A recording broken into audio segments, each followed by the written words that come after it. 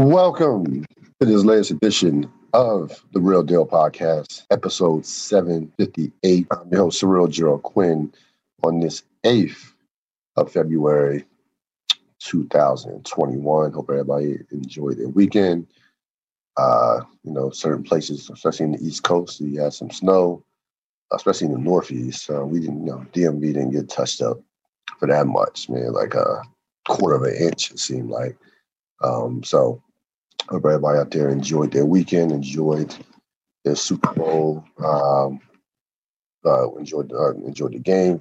We know it was not the greatest of games to say the least. But there's always something special about Super Bowl Sunday, even in these amongst the circumstances of what's going on with the pandemic and what have you. One of the more shocking results in my lifetime, not from the standpoint of Tampa Bay winning the game, because we knew this game was basically a coin flip. The line was like at 3. These were two loaded teams. Tampa Bay being at home, Tampa Bay being the hot team. Well, both teams are hot, but Tampa Bay especially not losing since the last time they played Kansas City back in week 10, November 29th. So we knew this had potential to be a great game. But I've watched about 35 Super Bowls. One of the more surprising and shocking results in my lifetime, Tampa Bay winning in such a decided manner. And really the game, really in essence, the game was over at halftime. When they got that last touchdown to go up 21-6.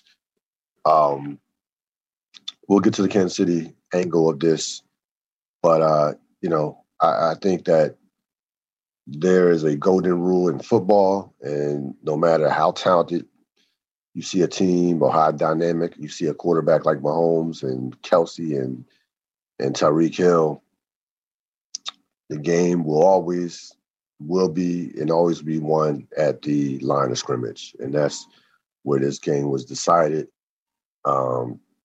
Tampa's defensive line completely just dismantled what was already a beat-up offensive line in regards to Kansas City with both their tackles being out. We know Eric Fisher was the number 1 pick in 2013, has been in the Pro Bowl. And more important, and Mitchell Schwartz, people forget about him. He's an all-pro. So there was no replacement for those two guys. And, Andy Reid never adjusted to his quarterback being chased seemingly on every play that he dropped back and threw the ball. I mean, that's all there is to it. They never made Tampa Bay come out there too deep safety defense coverage. And you get these teams, and again, I'll get to Kansas City, but give Tampa Bay all the credit in the world. They clearly learned their lesson from week 10. Tyreek Hill was not single covered one time in the game. Not once was he single covered. Not once. So they're like, this guy, there's no way that this guy is going to beat us. It's just not going to happen. So you give them give them all the credit in the world.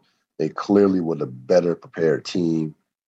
And again, I was talking to a friend on Saturday about this game, and we were trying to make a decision, trying to go through some of what could be the keys and about this game. And I simply just said that there was no way that I could see a scenario where Tyreek Hill and Travis Kelce could be defended. I just did not see that scenario coming to pass. And I thought Andy Reid would have the offensive line prepared well enough to somewhat offset Tampa Bay's pass rush. And I thought Tampa Bay, we knew Tampa Bay had an advantage with the defensive line versus the offensive line. But I thought Andy Reid, being the offensive mind that he is, being, a offensive line guy per se in terms of how he builds his teams, going back to even Philadelphia, would have a plan if things got out of hand and mainly running the football. Similar to remember if we go back to week 6, the Buffalo Bills had invoked a similar plan against Kansas City. Now Buffalo does not have the defensive personnel that Kansas City had. Excuse me, that Tampa Bay has. But Buffalo has pretty. They have some guys on that side of the ball. They have a decent defense, and they dare Kansas City to run the ball. Kansas City said, "Okay, we'll run the ball," and Kansas City had like 245 yards of rushing. And Kansas City, again, could have easily ran the ball in this game, if not to gain yards, but to just simply protect your quarterback.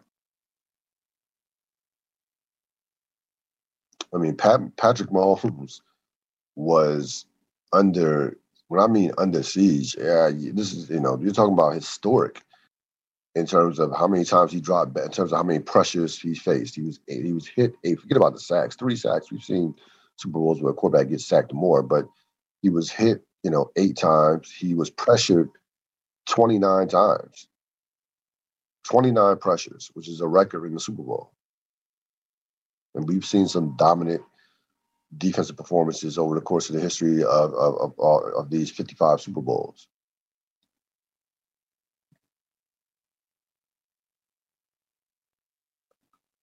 But again, when you're picking, and again, I will never make this mistake again. As far as you can get predictions wrong, especially in a 1-game situation. But you look at what Kansas City was dealing with going into this game. You have, I never trust random going into a game where you have, the son of your coach who, gets busted and, with, drunken driving, almost kills a 5-year-old. You have 2 girls, you have a 4-year-old and 5-year-old in the hospital, and hopefully especially the 5-year-old, hopefully they'll be okay. But you have that situation going on to the son of the head coach. You have, Patrick Mahomes' toe, which I didn't know it was that serious until the day of the game when they were talking about he's definitely going to have surgery. He will have surgery this week or sometime in the off season. The 2 missing offensive linemen. The 2 tackles, they have to reshuffle 3 spots in the offensive line. Just a lot of things added up. That went against Kansas City. And despite that, I was like, you know what? They still had that, they still have number 15. They'll be fine. It's not how the NFL works, folks. That's not how the NFL goes. And, again, this is one of the great defensive performances. We'll get to Brady. We'll get to Kansas City, but this is one of the great defensive performances in Super Bowl history when you consider in the offense that Tampa Bay was going against. You told me you could have took me for a lot of money if you would have told me if we would have made a bet that Kansas City would not score an offensive touchdown. I might have bet, wouldn't have bet the life savings on it, but you could have got me for a lot of money. There's no way in the world that in a million years, even in defeat, I ever think that offense would be held with scoreless as far as with no touchdowns. There's no way. There's just no way in the world.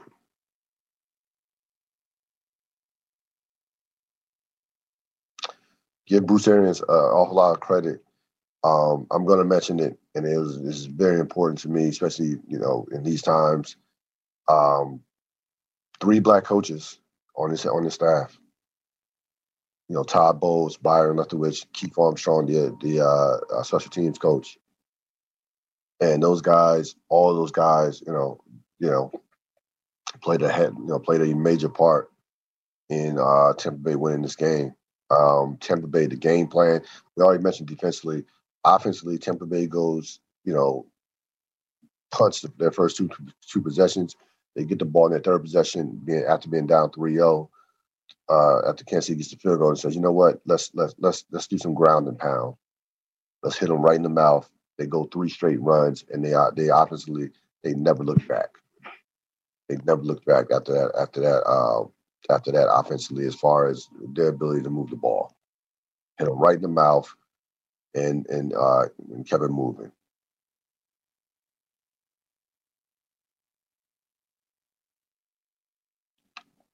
Of course, you know, and there are only 2 other defensive performances that I would put in the category with this defensive performance, and I put up there on the screen the '07 Giants and the 2013 Seahawks. The '07 Giants, of course, going against that legendary Patriot offense, the undefeated Patriots, Randy Moss, Tom Brady, Wes Welker.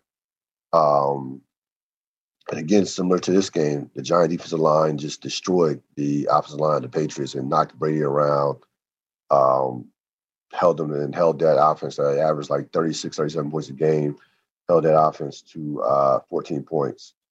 And the 2013 Seahawks, when they basically held Peyton Manning to 1 touchdown. And you remember that offense that year, they scored over 600 points that year. Peyton Manning broke the touchdown record, 55 touchdowns. You had Demaryius Thomas, you had Wes Welker, Julius Thomas was a good player, very good tight end, above average tight end. So those are only 2.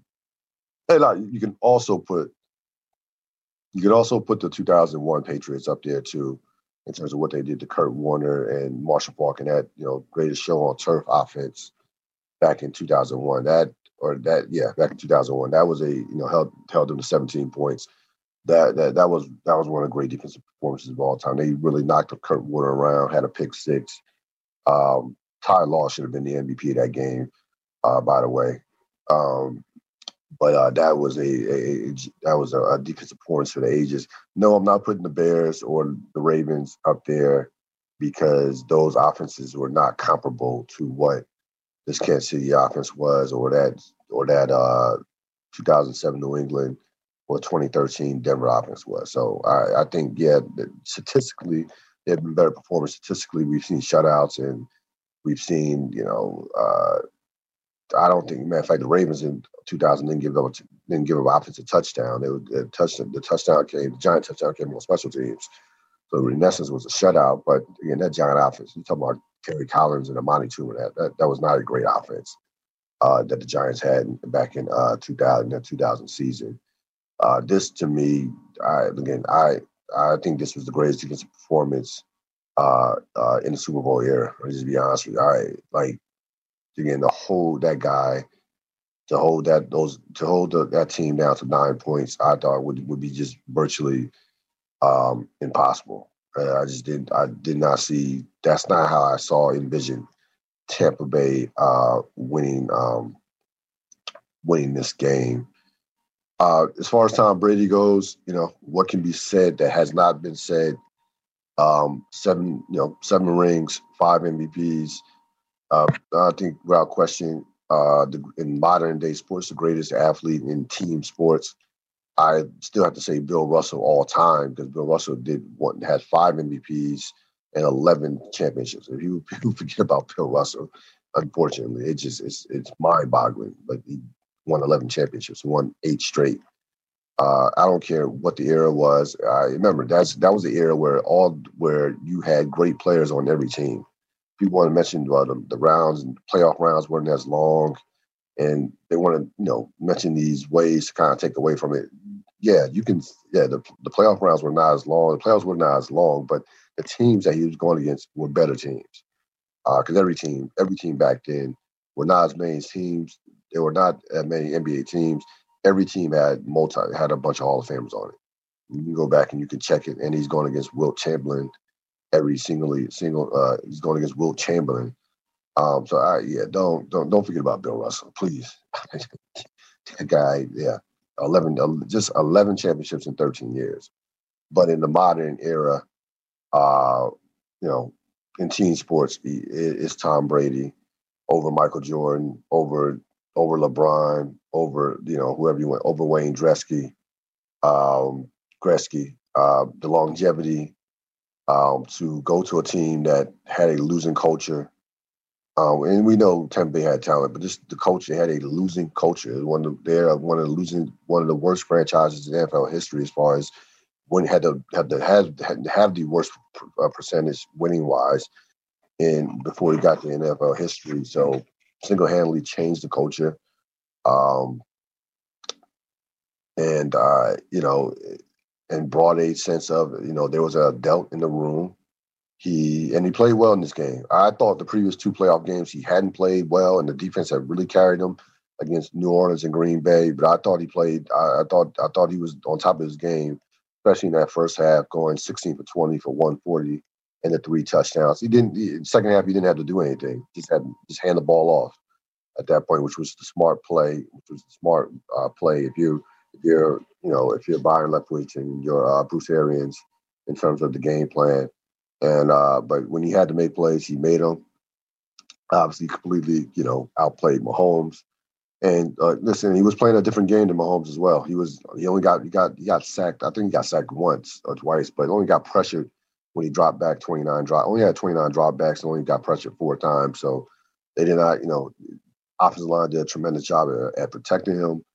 But again, this is something that we'll never see again. You're not going to see a quarterback go to the Super Bowl 10 times. You're not going to see a quarterback win 7 Super Bowls. It's just not going to happen. And I'm just laughing at these, at these talking heads who just have to try to manufacture these narratives going into this game. Well, Patrick Mahomes has a chance to be the GOAT if he wins this game. And I'm like, well, Patrick Mahomes, there's no chance he can be the GOAT after this loss. I'm like, listen, even Patrick Mahomes won this game, per se. Even if he won this game, do you realize that Tom Brady would still have 6 Super Bowls and Patrick Mahomes would only have 2? That Patrick Mahomes would still have to win 4 more Super Bowls to tie Tom Brady. Which, again, I don't understand Patrick Mahomes is only 25, but still, you still have to win 4 more Super Bowls, which is highly unlikely if you watch the sport of football, and just how the degree of difficulty it is in terms of winning championships and how hard it is. Look how talented you are. So, yeah, sure, okay, yeah, this seals the greatest of all time conversation. Okay, that's a hell of an observation to make. Like that conversation probably was sealed even before this game to transpire. That one guy has 6 Super Bowls and 10 Super Bowl appearances. He's going to have every passing record known to mankind, but 10 Super Bowls. So, and again, you have to find something to talk about for 2 weeks. But some of these stories, some of these narratives, it's like, come on, what are we talking about? And I'll get to another one in regards to Brady and Belichick as well. So nothing left to be said about Tom Brady and what he's accomplished. It speaks for himself. And I thought Tampa Bay would be a playoff team. I thought last year, if you watched Tampa Bay, they had a lot of talent defensively. They were a good defensive team last year. The only thing that kept them and held them back, of course, was the turnovers. You had a quarterback that could not protect the football, if his life depended on it. In terms of Jameis Winston, bringing in a guy who we know is not going to turn over the football, and you bring in a guy with a championship pedigree, and he gets guys, whether it's Leonard Fournette, whether it's Gronkowski, who had a big game, Antonio Brown caught a touchdown pass. He gets those guys to come in, and you have enough veterans mixed in with the young talent. It was a perfect mix. Everything went right for them as far as having the game at home. A NFC that was weakened towards the end of the season. Seattle not as good. New Orleans, kind of fell apart, and they seized the moment and took advantage of it, and were playing the best football out of any team in the league, going down the stretch, along with Buffalo and Kansas City, and they deserve to be Super Bowl champs. There's no 2 ways about it. They were the most complete team in football this year, especially in the back half of the season, going to December and January, going into the playoffs, and they absolutely did it the hard way, going on the road. And despite, I understand on the road doesn't look like what it has traditionally looked like in terms of no fans. I understand that, but you still, to go to to go to New Orleans and Green Bay back to back, that's hard, especially the Green Bay game, because I thought Green Bay was going to win that game, and Green Bay probably is kicking themselves right now after watching this result in the Super Bowl as well. But Tampa Bay deserves it. I'm not going crazy about the officiating. Let me tell you something. I had more of a problem with the officiating in the NFC Championship, where I thought Green Bay got a bad whistle, but still no excuses. Green Bay still probably, had opportunities to win that game. Kansas City, Kansas City. The guys were, for the most part, those were penalties. I mean, with the exception of the Tyrone Matthew hold on Gronk. I think it was on Gronk, and when the pass was uncatchable in the end zone. That was a bad one. But you're gonna listen. It's part of football is, when you're talking about football, you have to deal with adversity in football. That's all. You might get a bad whistle in a game. You might lose some players to injury. That's part of being a championship team. And if Kansas City wants to become a dynasty, everything's not gonna be perfect. Things, you're going to have injuries, you're going to have bad calls, you're going to have, games where you don't play well. It's part of football. That's just all there is to it. It's a part of football. So I don't feel sorry for Kansas City whatsoever. They got their asses kicked. It's just that simple. They got their asses kicked up and down the field, and they got dominated in this game. They're absolutely dominated.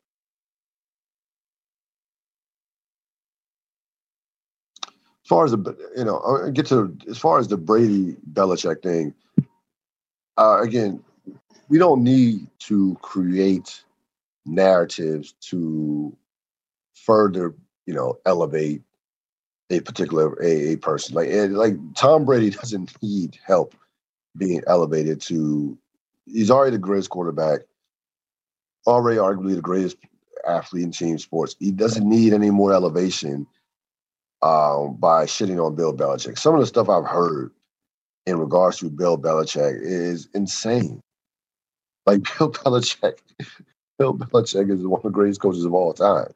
He's on the Mount Rushmore of coaches, period. That's all there is to it. There's no, you can't say, now, you want to knock Bill Belichick, the general manager? Okay, sure.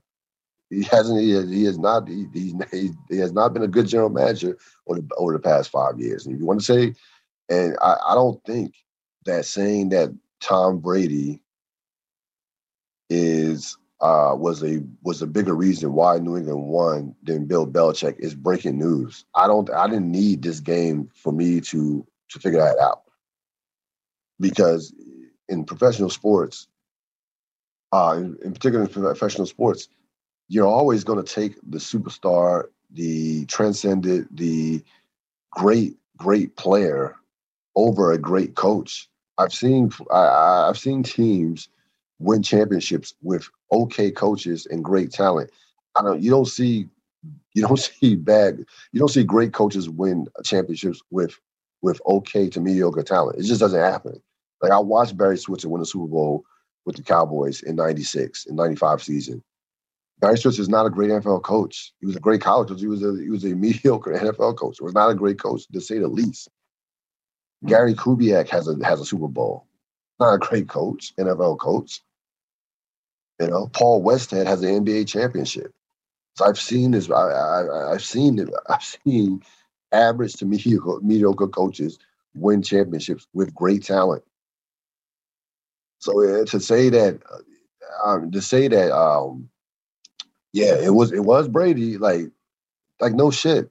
And again, they did it together. So you want to say whatever, you want to say it's 51% Brady, 49% Belichick. Okay, however you want to cut it, but they still did it together. Like that still was the best quarterback coach marriage in the history of professional of football, and probably the best player coach marriage as far as success, and maybe in the history of sports. Maybe you want to go Auerbach and Russell, outside of Auerbach and Russell.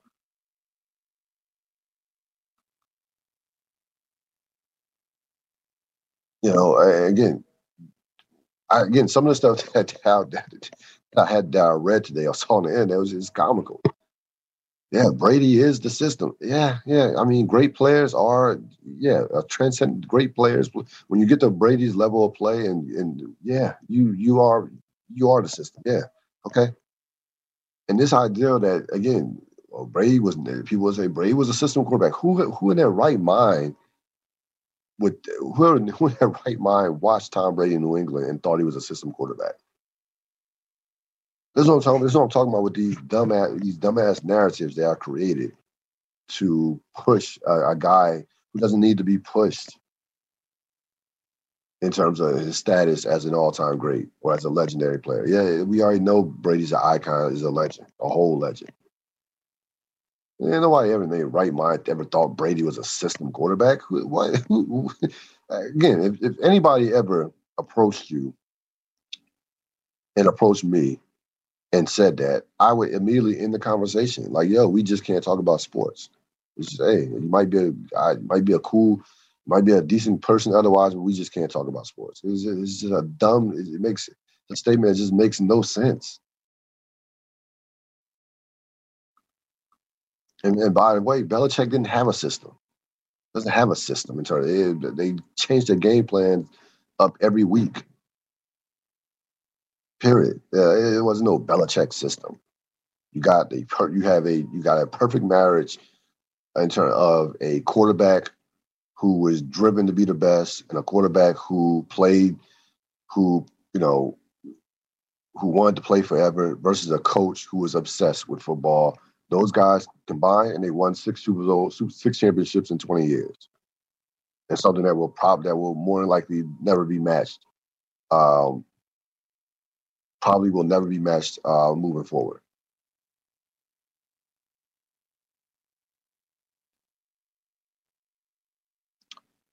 And you want to criticize Belichick for letting Brady go? Okay. But there were a number of other teams that thought Brady was done as well. There were a number of teams. The Brady market was not hot. Yeah, Tampa Bay and the Chargers were the only teams that wanted Tom Brady in the offseason. So it wasn't just Belichick that thought Brady was done or that thought Brady was not couldn't perform at this level anymore.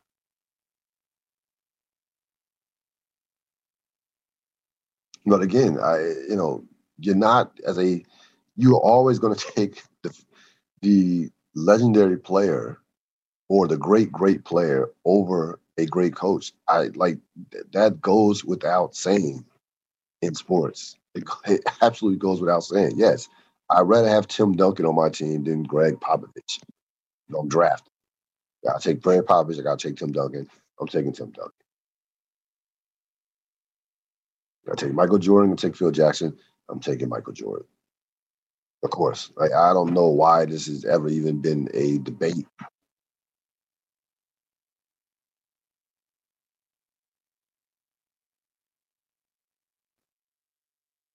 So, again, people have to have something to talk about. But again, it's not even. It's one of those things where you just say, okay, sure. It's it's just a dumb. I don't like dumb narratives. I like narratives, but I just don't like dumb narratives. Okay, what happened to the Chiefs? So, I was thinking about the Chiefs, and I was thinking about the St. Louis Rams. Well, now the Los Angeles Rams, but back then when they were the St. Louis Rams, greatest show on turf. Again, was talking to Rob Sapp. We were just discussing greatest offenses of all time, and I had who did I have number one? I think I said that this Chiefs offense was the top three offensive of all time. I think I had San Francisco. I think I had San Francisco, the Rams, and the Chiefs in that order. Yeah, I think I had San Francisco, the Rams, and the Chiefs in that order. So, the Chiefs, it's going to be interesting with the Chiefs because we look at that. They've had a 3-year run now that's similar to what the Rams had from 99 to 2001. So from 99 to 2001, the Rams won. The Rams won one Super Bowl. They went to 2 Super Bowls. and of course, they lost a Super Bowl to New England in that 2001 season, which in effect ended that little mini run that they had. I can't even call it a dynasty because they didn't win more than one championship, but that little mini run. That's not going to happen to Kansas City per se, because Kansas City is younger at a number of key positions, and especially more at the most important position area is quarterback. And of course, we know what happened. Kurt Warner had a litany of injuries after that 2001 season that he really didn't recover from until late, till about 07, 08, when he kind of had that second revival with the Arizona Cardinals. Of course, led him to a Super Bowl appearance in the 2008 season. That's not going to happen to Kansas City per se, in terms of what happened to the Rams. But there are some similarities in regards to, you look at that Ram team. That Ram team, as great as they were offensively, and they were one of the most electrifying offenses that you will ever see, they were a heavy, heavy turnover team. I mean, go back and look at their turnover numbers.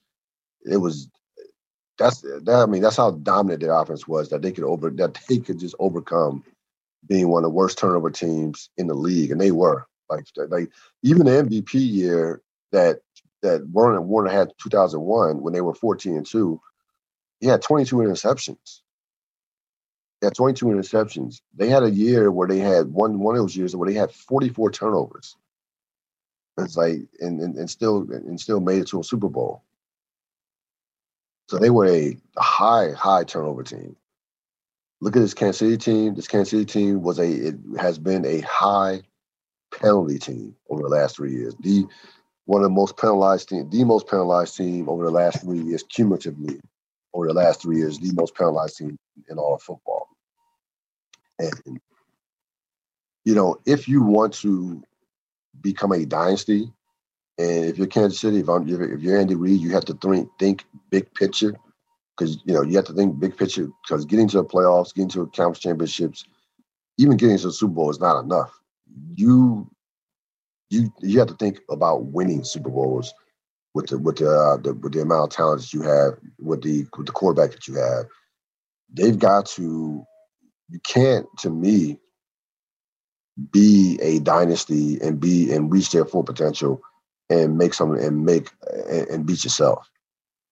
Now they don't turn over the ball a lot, but those penalties, that has to be cut down considerably. They have to be either bottom half or just somewhere in the middle of the pack as regards to penalties goes. And that to me, again, you're trying to be a dynasty. And that was the one thing about the Patriots. The Patriots, for all the games that they won, they didn't lose games. They allowed other teams to beat themselves. And that a lot of these games are not won in the NFL. There are more games that are lost than there are won in the NFL, if that makes sense. I mean, not being able to line up onside on a field goal that would have made it 10-3. I mean, that's just inexcusable.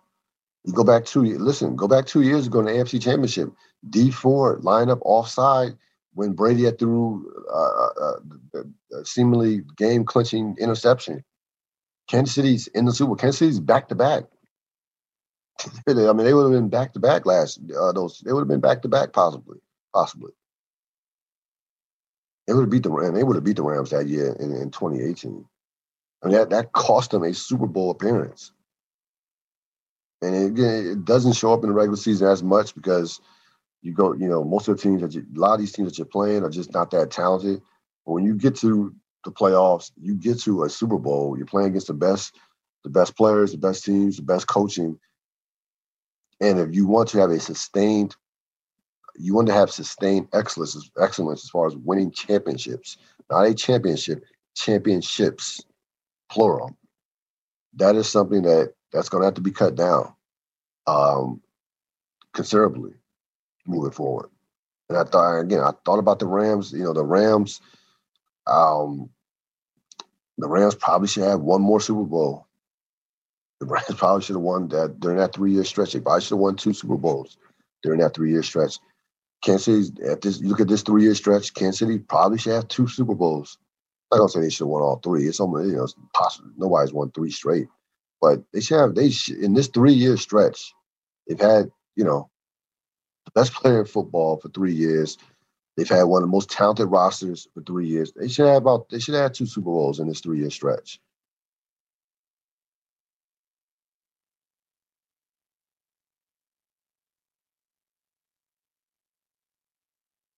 So I thought the Chiefs. I thought that they just got wrapped up, and it was and again, this starts with Andy Reid. It was arrogance. It was arrogance. Like, we are not going to change what we do, even though it's not working. We're gonna go down. We're gonna go down doing what we've been doing all season long, which again is when you're getting dominated the way they were getting dominated from line of scrimmage, which is a dumb strategy and doesn't make sense. But that's what that's what happened to the Chiefs last night. They were just like, no, we're gonna do what we do, and if it doesn't work, then we're going down with the ship. And they went down like the Titanic. They went down hard. And again, it's not like they were not capable of running the ball. Of running the ball. I'm not saying they would have went out there and ran for 200 yards like they did against Buffalo, but you had to find a way to keep your quarterback upright. Because we've never seen a quarterback running for his life, seemingly on every play, like Patrick Mahomes was.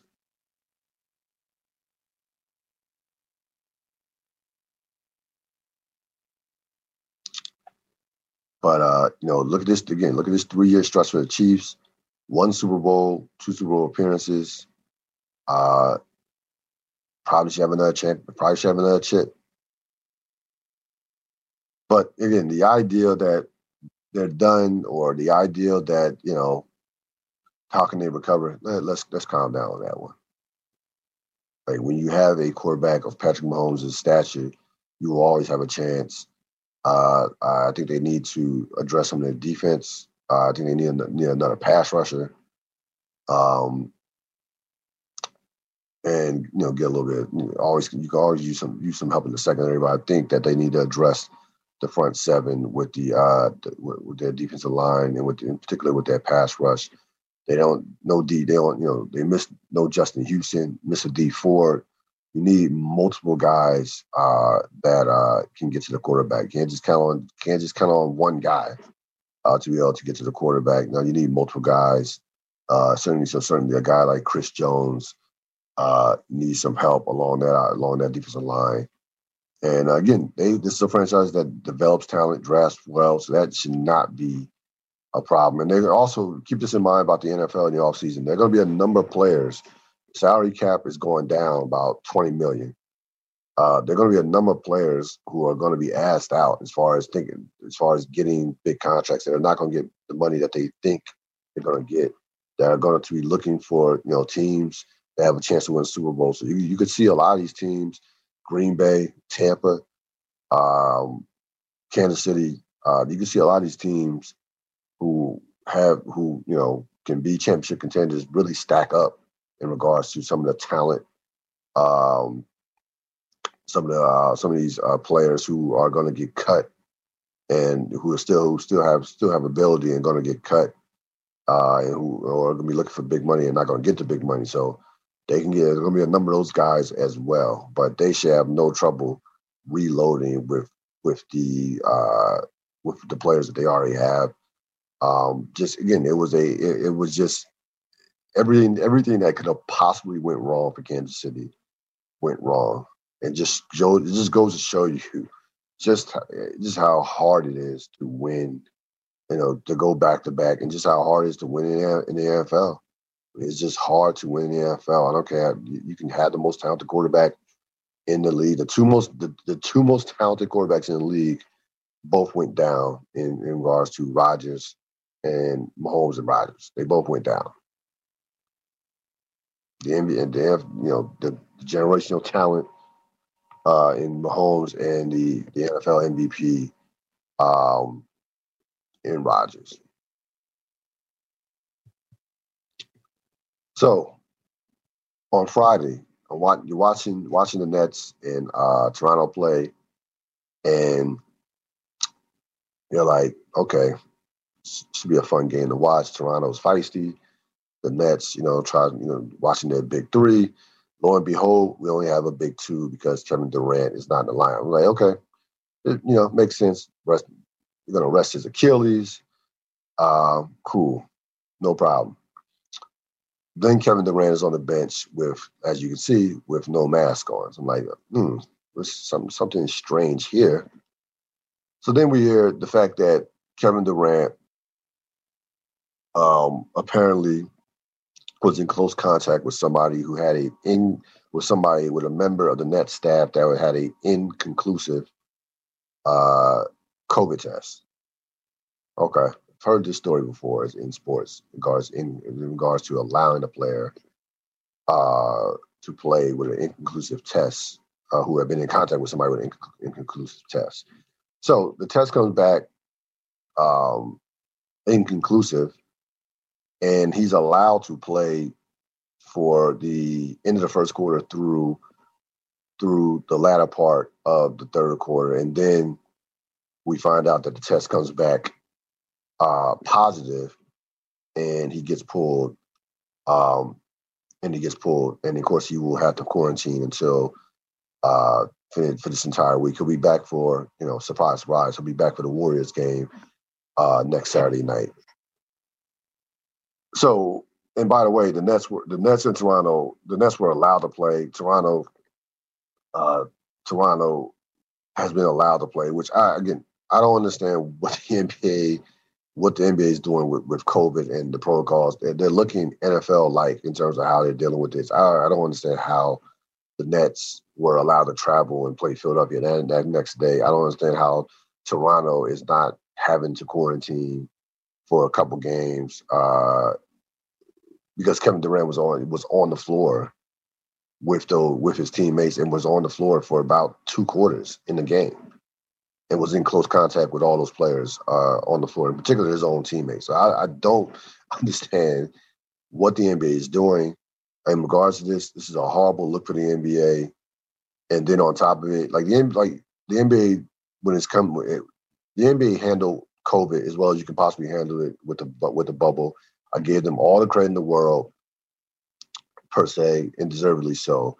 How they've handled COVID since the season has started and continue to handle it has been, and continue to mishandle it, has been mind-boggling to say the least. On one hand, you're trying to crack down on players in regards to, hey, you gotta wear a mask on the bench, K95, stay out the clubs. But on the other hand, you're saying we're still going to have All-Star Weekend, okay, in Atlanta, which is one of the most open states in the country right now as regards to not wearing masks in regards to clubs and indoor venues. Like Atlanta, Florida is wide open during this pandemic. So again, I just don't like the NBA. Has completely just mishandled this over the course of the season. The situation with Durant was just you can't. It was a horrible look for the NBA. Like, to me, it's very simple. If a guy comes in close contact with somebody who was with an inconclusive test, I'm waiting for the results of that test to come back until he steps out on the floor. If the results don't come back, then he just doesn't play that night. It's just that simple. We saw this in the World Series with Justin Turner. Justin Turner was allowed to play despite coming in contact with somebody with an Justin Turner Justin Turner's was actually worse because he actually had an inconclusive test and was allowed to play, and then it came back positive, so he gets pulled and then came back to celebrate with his teammates after they won the World Series. So yeah, Justin Turner was actually worse when you think about it, but worse, but similar to this Kevin Durant situation. But again, I don't. It's not that hard. A guy has an inconclusive test. You sit him until that test comes back negative. If it doesn't come back negative, if the results don't come back, then he just sits in that particular game. That's it. To me, I look at inconclusive as the same if I would look at positive. And I don't understand why this is not hard. It's not hard at all.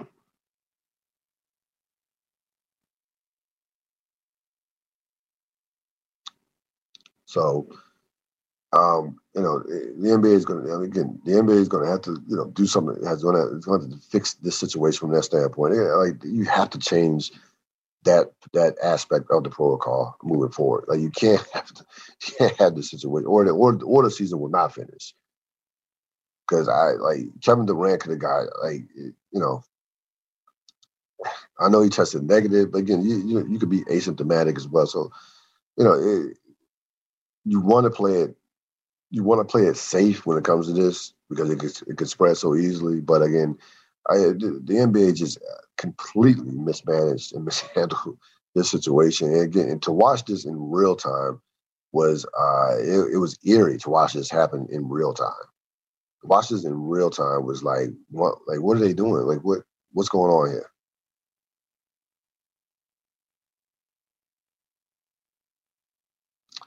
So again, horrible look from the NBA.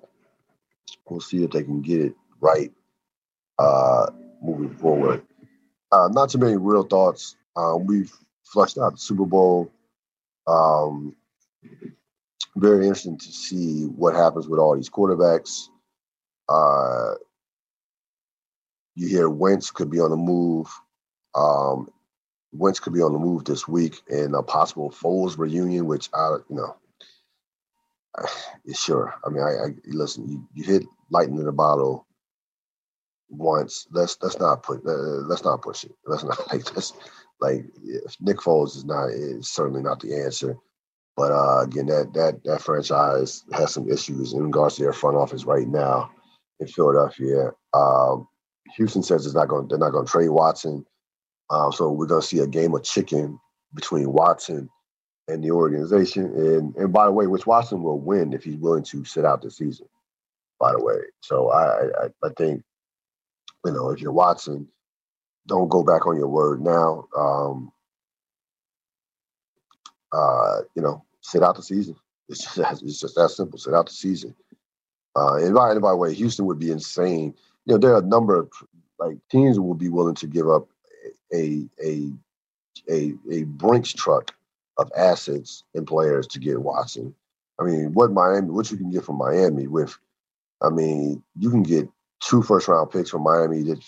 They're both their first-round picks this year and Tua, more than likely, to get Watson, which would give you Tua and 3 first-round picks this year. You'll be insane not to take that package. And there are a number of teams that will be willing to give up any and everything to get Deshaun Watson. So I do expect that Deshaun Watson will be traded in the offseason. I don't think it will reach the point where his hand is forced to where he will sit out a season, to where he will sit out the season. So yeah, that Duke, North Carolina. I mean, how far have the mighty have fallen to where, I'm doing when at the Duke North Carolina game, I watched the second half of the game. Was in the gym for the first half, and watched the second half in the gym as well. Did a workout the first half, and was on the stationary bike in the second half, and felt pretty good. Even though we know this Duke team probably is going to miss the NCAA tournament this year. North Carolina will squeak in, but it's not a factor. And of course, North Carolina probably knows that they're not a factor because 2 of their players were caught on tape celebrating with no mask on, and which led to the postponement of their game tonight against Miami and Florida. So, I'm not mad. Listen, this is what 18 to 20-year-old kids do. Not even upset at them. They're not like professionals. So I expect more out of professional athletes. We're getting paid millions of dollars. This is what kids do. They're 18 years old, both are 18, 19 years old.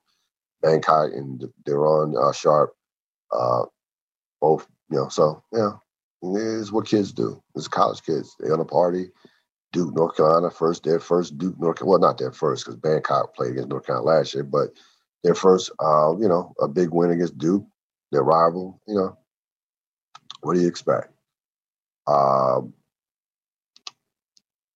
So you still have Gonzaga and Baylor are still undefeated, and seemingly those two teams, unless something happens with COVID, which is always possible, are on a collision course to meet in the national championship. I would be very surprised again. Or let's say everything goes somewhat normal with COVID, and they don't have any players taken out, because I'll be sort of shocked if we don't have a Gonzaga Baylor national championship. Those two teams are, when I mean heads and shoulders above everybody else, it's not even like they are absolute heads and shoulders above anybody else in college basketball this season. That's gonna wrap it up for this latest edition of the Real Deal Podcast. I will see you later on in the week. I'm out. And as always, you can go to subscribe to my YouTube channel. Now I'm out.